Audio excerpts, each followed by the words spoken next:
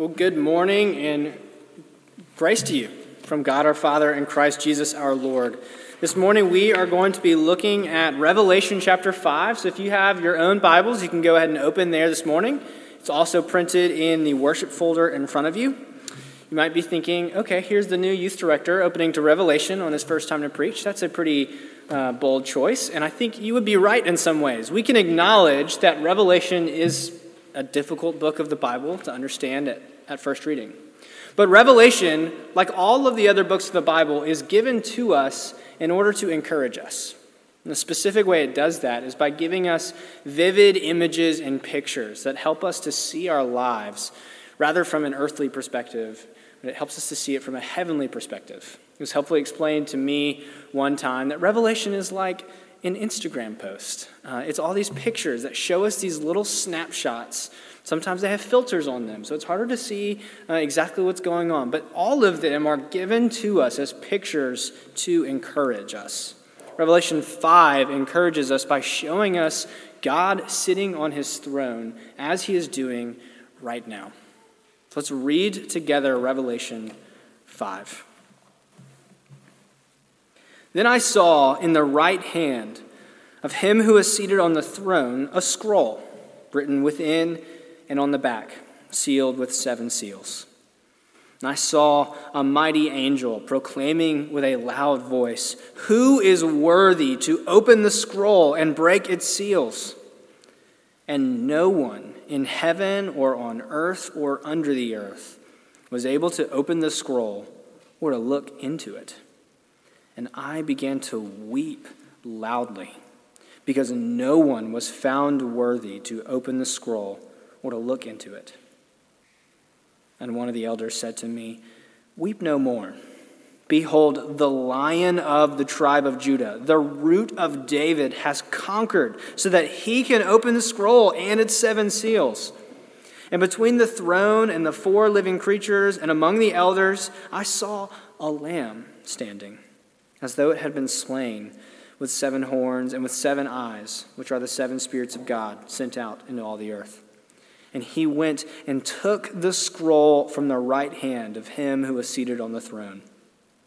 And when he had taken the scroll, the 4 living creatures and the 24 elders fell down before the Lamb, each holding a harp and golden bowls full of incense, which are the prayers of the saints. And they sang a new song, saying, "Worthy are you to take the scroll and to open its seals. For you were slain, and by your blood you ransomed people for God from every tribe and language and people and nation.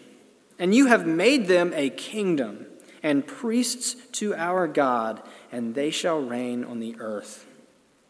Then I looked, and I heard around the throne and the living creatures and the elders the voice of many angels, numbering myriads of myriads and thousands of thousands, saying with a loud voice, "Worthy is the Lamb who was slain to receive power and wealth and wisdom and might and honor and glory and blessing." And I heard every creature in heaven and on earth and under the earth and in the sea and all that is in them, saying, "To him who sits on the throne and to the Lamb be blessing and honor and glory and might forever and ever." And the 4 living creatures said, "Amen." And the elders fell down and worshiped. Lord God, help us to understand what you have given to us in this picture in Revelation. And when your Spirit speak to encourage us and to edify us this morning, we pray in Christ's name. Amen. The book of Revelation is given to encourage us. I love this chapter of Scripture. I don't know if you've listened to Andrew Peterson's musical rendition of it. It's called "Is He Worthy?" It's a beautiful representation in song that helps us to understand the drama that is happening in Revelation chapter 5. John, who was given this revelation, is given a vision of heaven, and he is actually looking at the throne room of God.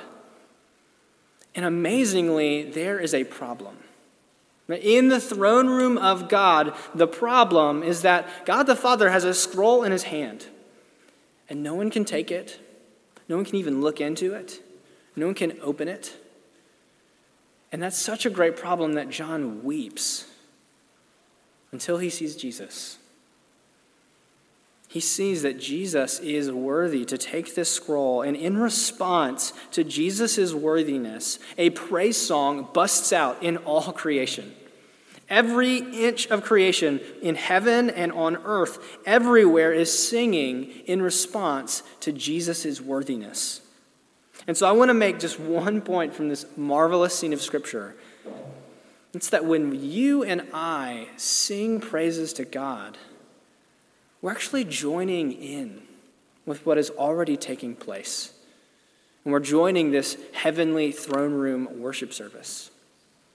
Even this morning, as we are singing together and praying and reading Psalms, we are already taking part in this Revelation 5 worship service.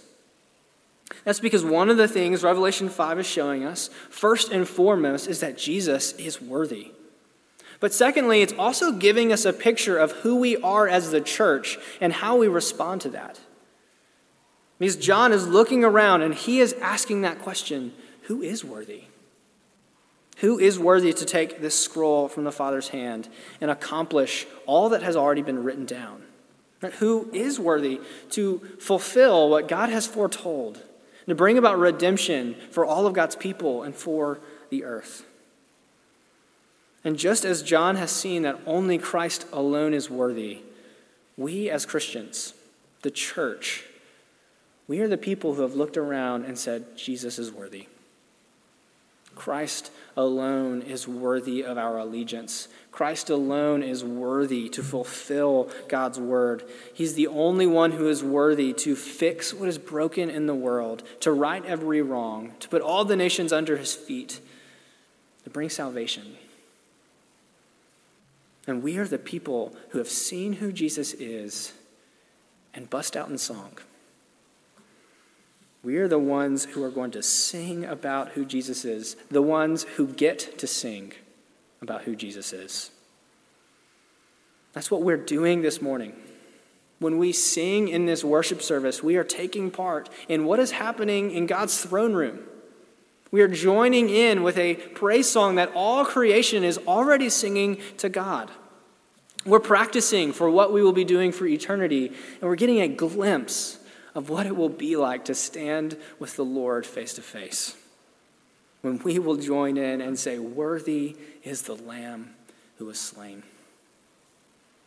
The reason we can get there is because of this song. For he was slain, and by his blood he ransomed people for God, to make them a kingdom and priests to our God. I hope this morning you have tasted a little glimpse of this exalting and joyful worship service. I hope you have gotten a glimpse of the joy that comes from seeing who Jesus is. And I hope that glimpse has come as you have sung. I want to encourage you as you go from this place to be a person who sings. Whether you are feeling deep joy because you have seen who Jesus is, or even because you are feeling deep sorrow because of your sins in light of who he is, we can sing our praises to God always. We have many brothers and sisters this morning who can't join us this morning as we're worshiping in this room. People of our church family. But they, as they have been singing in their homes this morning, they have been joining in with Revelation 5 as well.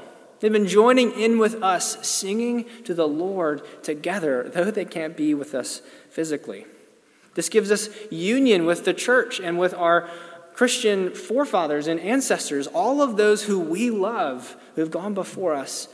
We are joining together in song with them. So I want to encourage you to sing. And you won't always get this emotional, deep taste of glory every time you do, but you can sing with expectation. You can sing because this is what we're called to do. This is what we get to do. And song has this really special way of warming up our hearts when we're feeling really cold inside. I want to encourage you that when you are doing your devotions, whenever you do them, if you are struggling to feel the weight of God's word, sing a little bit. Find a psalm and sing it, or find your favorite hymn and sing it. Sing it your confession if you can't muster enough energy to actually think through those things. Let the Lord warm you up by his Spirit through song. Your songs don't always have to be joyful. A lamentation is still praise to God. A confession is still praise to God, because in both of those ways, we are letting the lordship of Christ crowd out wherever we are, and letting him sanctify our emotions and whatever we are feeling. Psalm 126 says that those who go out weeping shall come home with shouts of joy.